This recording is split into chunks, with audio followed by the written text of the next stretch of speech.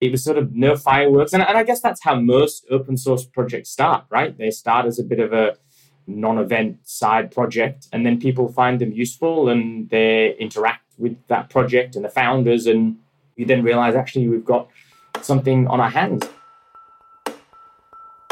This is Contributor, a podcast telling the stories behind the best open source projects and the communities that make them. I'm Eric Anderson.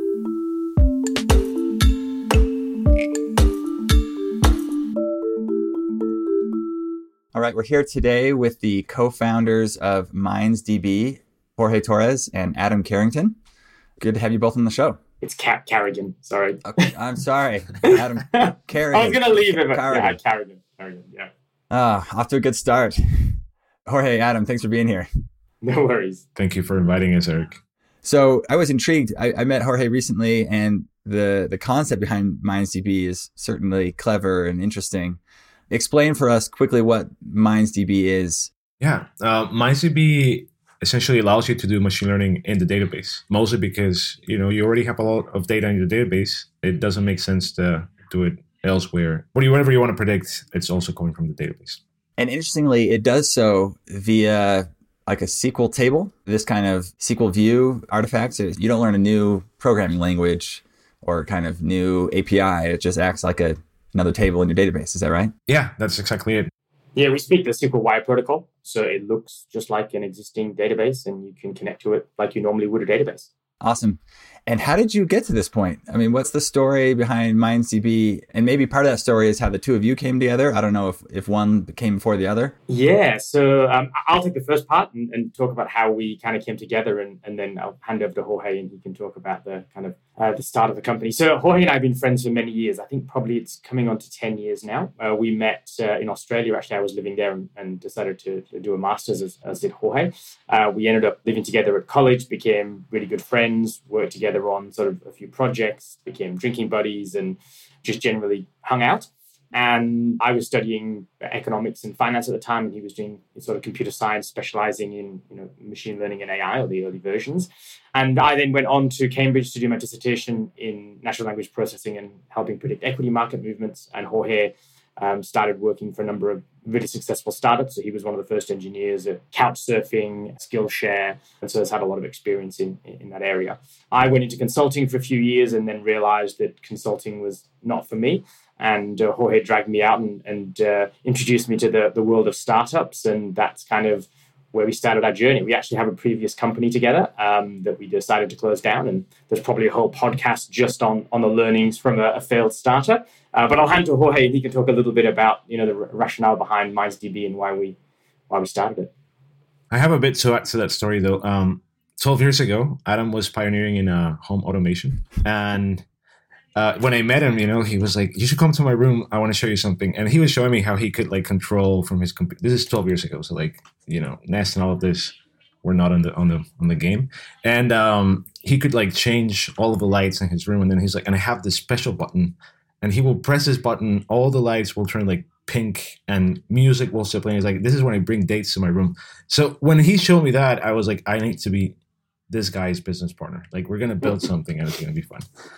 Anyway, many years later, we, after doing a lot of work on machine learning, we started to realize that people were reinventing the wheel in two verticals. The first one is all the ETLing that needs to happen when you have to do machine learning, mostly because you build machine learning applications essentially as an application.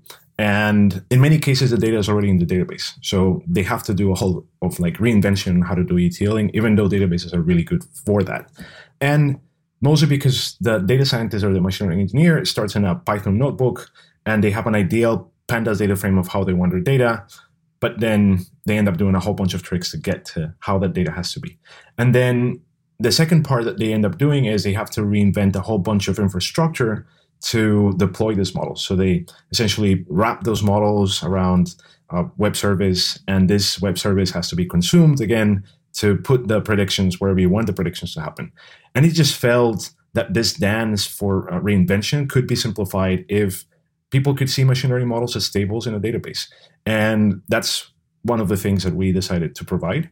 And in that journey as well, we started to understand that there are problems that are really hard when your data is in the database. And essentially, say, for instance, you may have a lot of time series problems over and over. And these problems tend to be really hard for machine learning engineers as well. And we decided to automate a lot of the work for getting those particular problems solved. So MindsDB allows you to not only deploy models as tables and databases, but also to generate those models in just a few queries. And presumably you're generating the models from the data already there in the database. Yeah. It sounds like you solved this whole slew of problems, which is the primary work around creating models, extracting data, munging it, cleaning it, creating the model, and then you deploy it.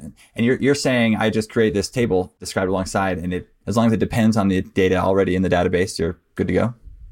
That's exactly it. Yeah, and we didn't really get to cover all the go back to some of the elements in the story. Adam, I have yet to find somebody who sees themselves as a consulting person. Everybody who was in consulting is looking for a way out or trying to figure out where they want to be.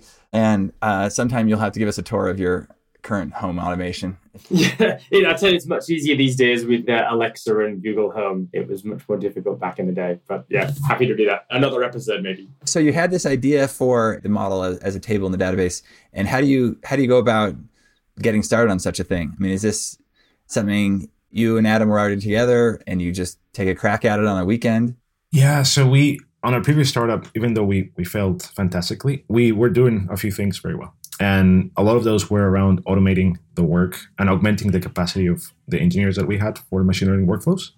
So we did learn a great deal on automating machine learning and essentially not having to kind of build the same castle over and over.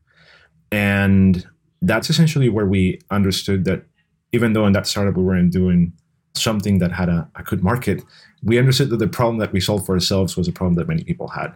And that's essentially how we decided to start this one. Got it. And what's the, I was going to ask you about like kind of the first line of code. What's the first push?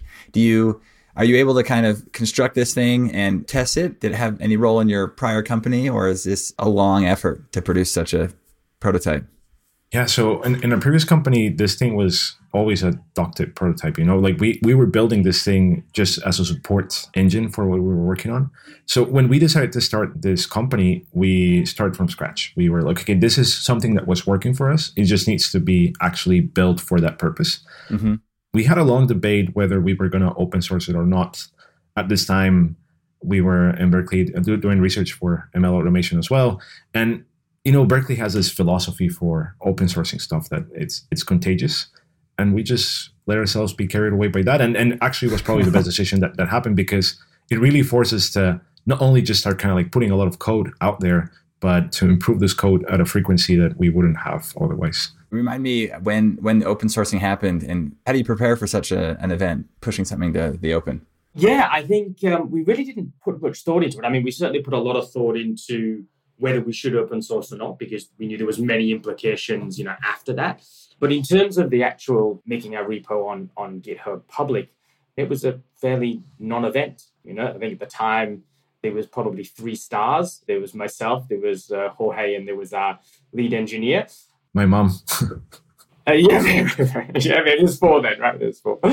And that was it. And it was sort of no fireworks. And I guess that's how most open source projects start, right? They start as a bit of a non-event side project, and then people find them useful and they interact with that project and the founders, and you then realize actually we've got something on our hands. And so when you look at the growth in stars, we've got, I think, 3,600 stars now over the past couple of years. And in the first, couple of days, there was very little, right? And then it kind of caught on, and there was students started to use it through Berkeley. That was kind of our first niche market. Students were finding it useful, and then kind of word of mouth got out, and more and more people, joined the project. And before we knew it, we were kind of at 1,000 stars in a not too long period of time. And so we kind of knew we were onto something when we started to get this kind of traction and the number of people using it, and and people contributing in the stars and the forks. And so initially non-event, and then as these things kind of do, they snowball, and a couple of years later, here we are. And are these initial users, are they coming from a world where they've been deploying models the old way, ETL and data munging and pandas, and are they relieved to find they can just put in the database? Or are these kind of folks who never thought about doing ML? They have all this data, and now that the barrier to entry is so low, they give it a go. Yeah, I think when we first started the project, we started with the open source AutoML component. So it wasn't really, we always had the vision, and Jorge, credit to Jorge, he always had the vision of kind of bringing machine learning to the data layer.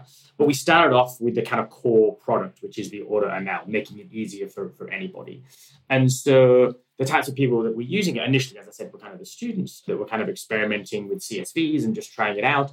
It then kind of caught on to people who, knew the benefits of machine learning, but hadn't really, they can't afford data science teams, or if they had, they were relatively small or overworked, had ideas on, we've got all this data because, it's kind of been in vogue to collect, even the most traditional of industries has been collecting data for 5 or 6 years, but they're not really doing anything with it. And so with a tool like MindsDB, at least in the first instance, they were able to kind of build these predictive models. And now, as we kind of have spoken to countless users and customers, and now that we've brought it to the data layer, it kind of takes that one step further, right? That, there's these businesses who, perhaps are a little bit more sophisticated in their machine learning endeavors, can now also get the benefits. It's not just the AutoML component, it's kind of the whole end-to-end package that we provide. And so there's people who are students who have never touched machine learning before, all the way through to fairly sophisticated organizations who now can make the process a lot easier than ever has been. Maybe just to ground what you're doing in an example. So imagine I have a bunch of, time series events, and maybe these are click views. I don't know what would be a good representative example. Say in a thing like ClickHouse, how do I make a model out of those? Yeah. So let's go to the events, and let's assume that you're using these events to also forecast if there's going to be demand on a product. Let's say that you want to tie this to inventory. So you have like all the stream of actual clicks and like on the different products. And you also have information about what you have in inventory. So you have all these tables, and maybe ClickHouse is not like your operating database, it's kind of like your analytical database. So everything you end up dumping there. And it's really good because ClickHouse is very good for you to make the transformations that you need to make. So there is no real intention in MindsDB to reinvent that wheel because ClickHouse does it really, really well. So you can then aggregate all this information, and then you will have, being the domain expert, you understand what you want to predict, in this case, inventory, and you feel that, like clicks as well as the history of all of your products and how the inventory moves is what you want to use for this prediction. So long you can kind of like aggregate all of that in one single query, then you can tell MindsDB, well, from this query, I would like to predict the value inventory. And I would like to predict this, of course, like for the next day or for like the next week. And with those simple statements, and again, you can summarize that in simple statements. You can insert into a magic table that we have on databases called predictors. And you say, well, I want to create a new magic table called inventory prediction table.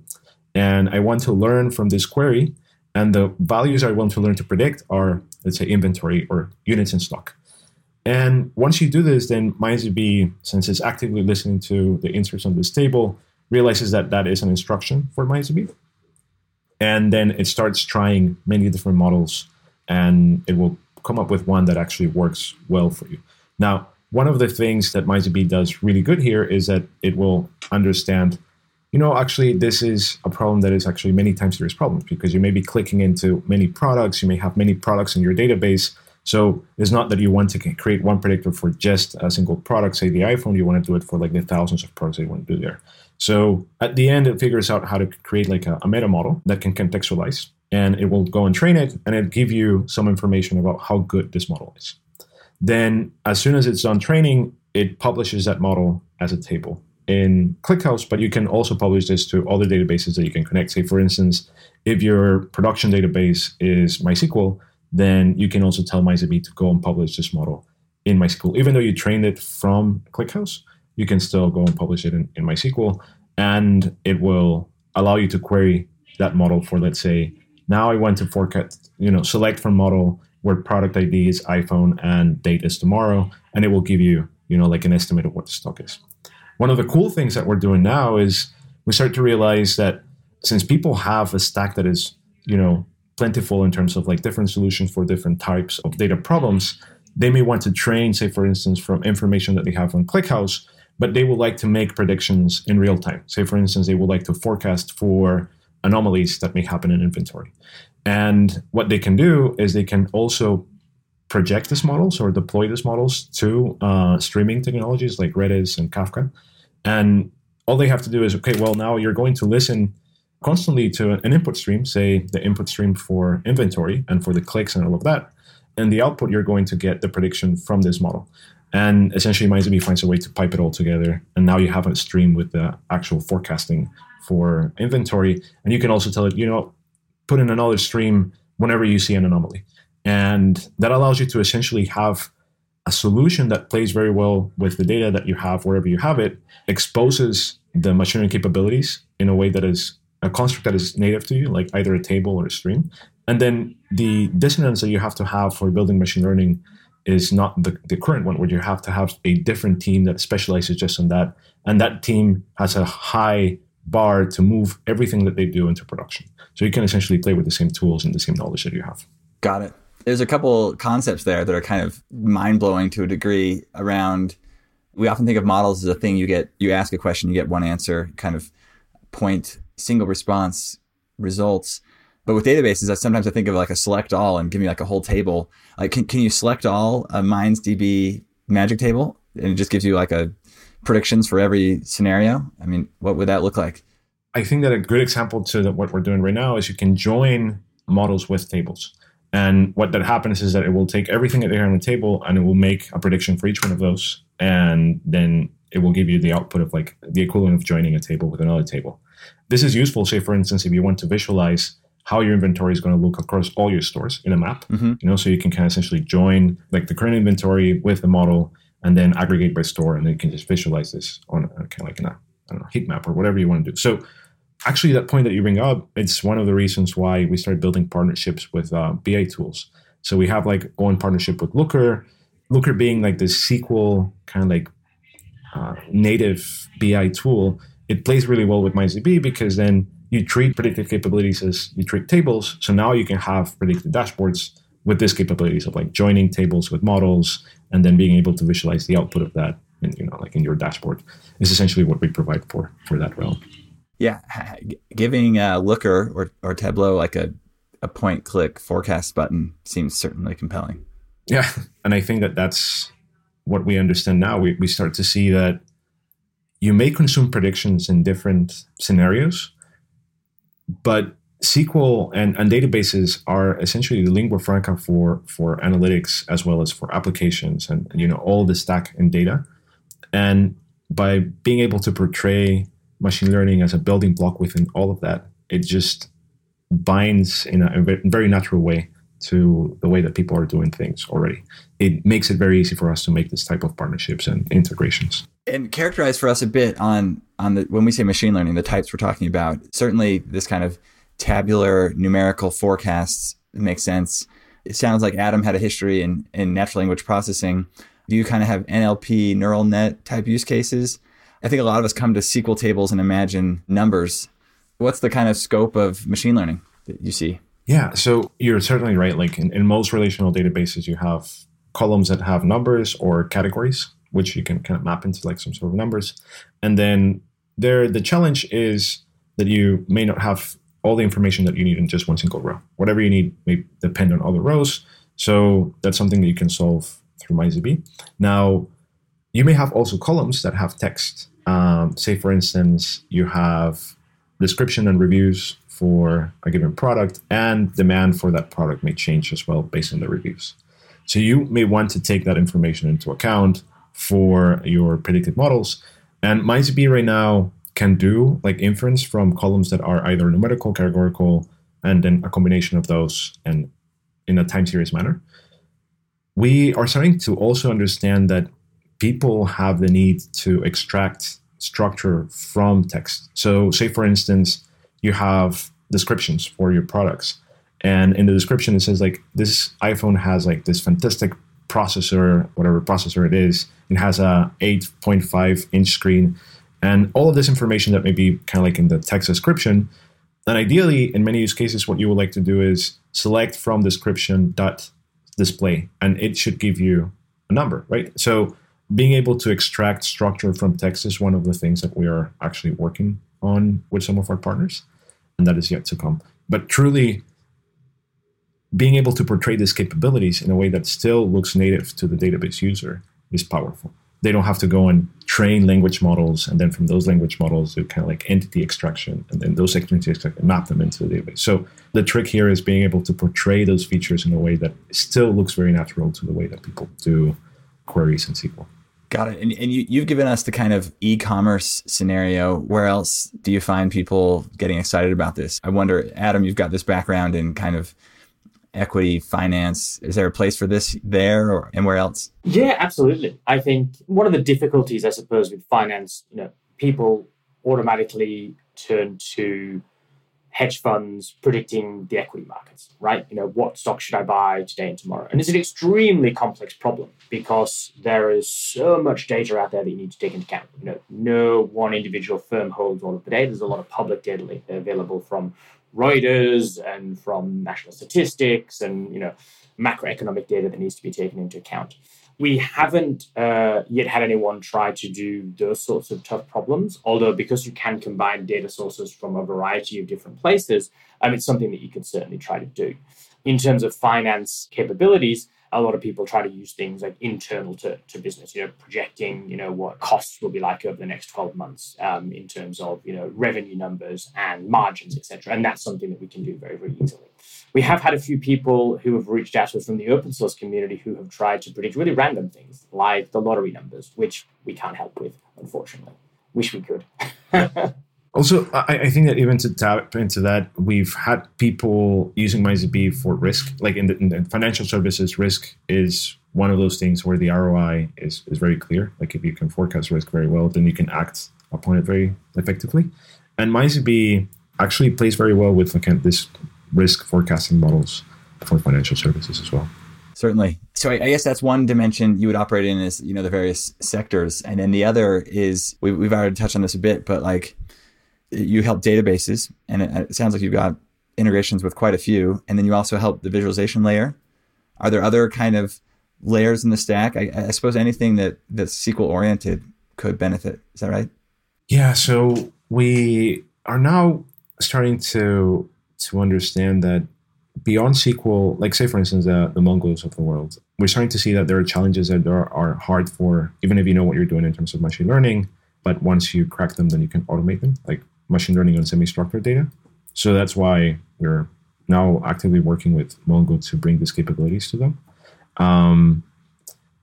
There is, of course, the streaming technologies out there that are an animal that takes a lot more skills to kill, because you have to be really good at time series data with like all the different challenges that we described before, but then also being able to pipe all of this infrastructure so that you can make these predictions on the fly. So latency of the models and all of those challenges we're solving too. Actually, for Redis Conf, which should be happening 2 weeks from now, we are launching with them Redis Sail, a streaming scalable artificial intelligence layer with MindsDB. So if you have streaming data on Redis, we can do it thanks to MindsDB as well. Yeah. So you're helping me realize that you're this AutoML framework that has these friendly interfaces, SQL being kind of the primary one, which puts you in the visualization tools and many of the databases, relational databases.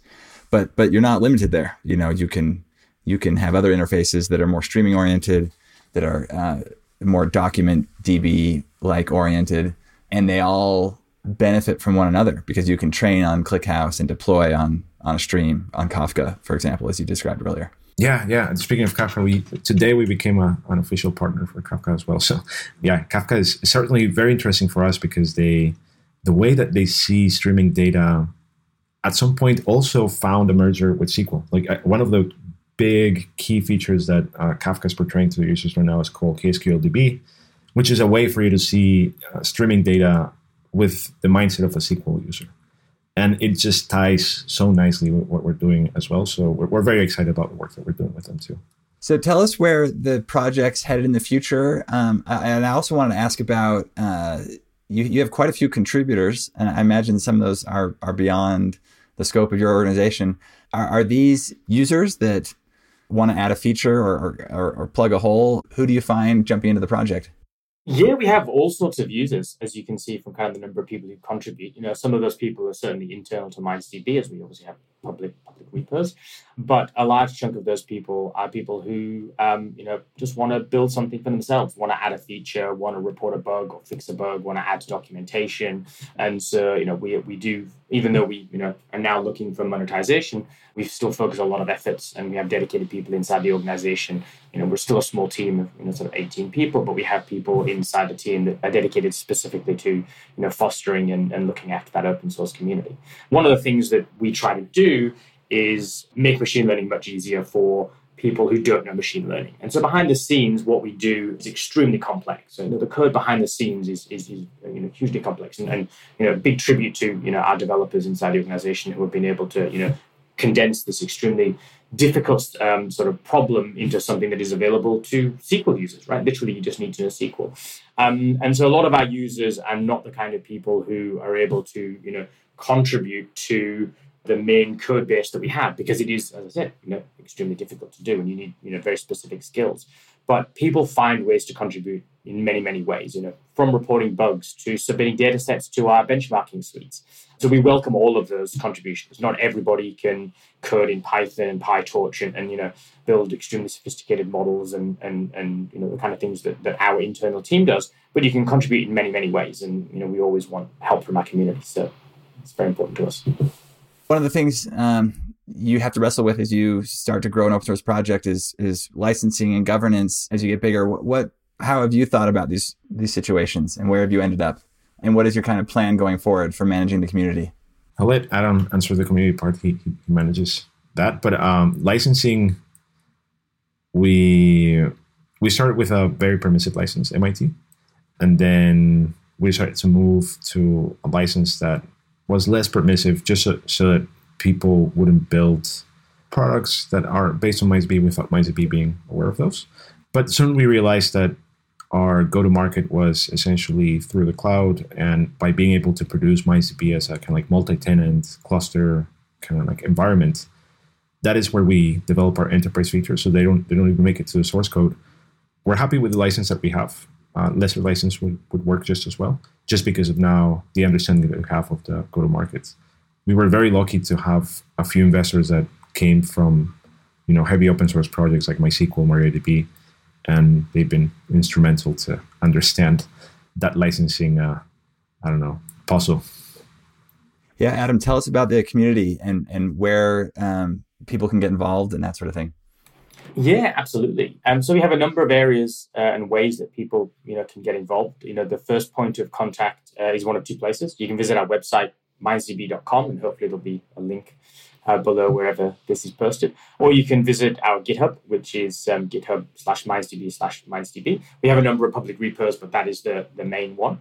And from those two places, you can, join our Slack channel. You can, join our forums. You can join a beta testing list. So we have a thriving community, people who love to test out the product, the new features before they actually get rolled out to the rest of the community. And so there are many, many ways that people can get involved. Even if, you're not particularly technical and just want to get involved in the community, then reach out to us, join a beta tester list, join our Slack channel, and we'll be happy to point you in the right direction.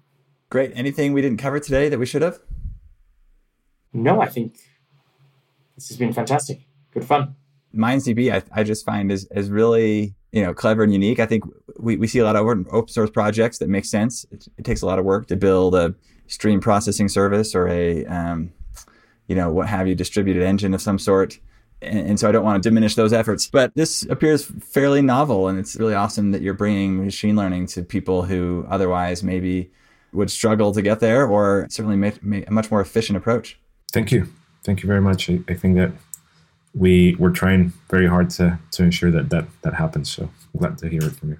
Thank you, Eric, for the kind words. Appreciate you coming on the show. Thank you. Pleasure to be here. Anytime.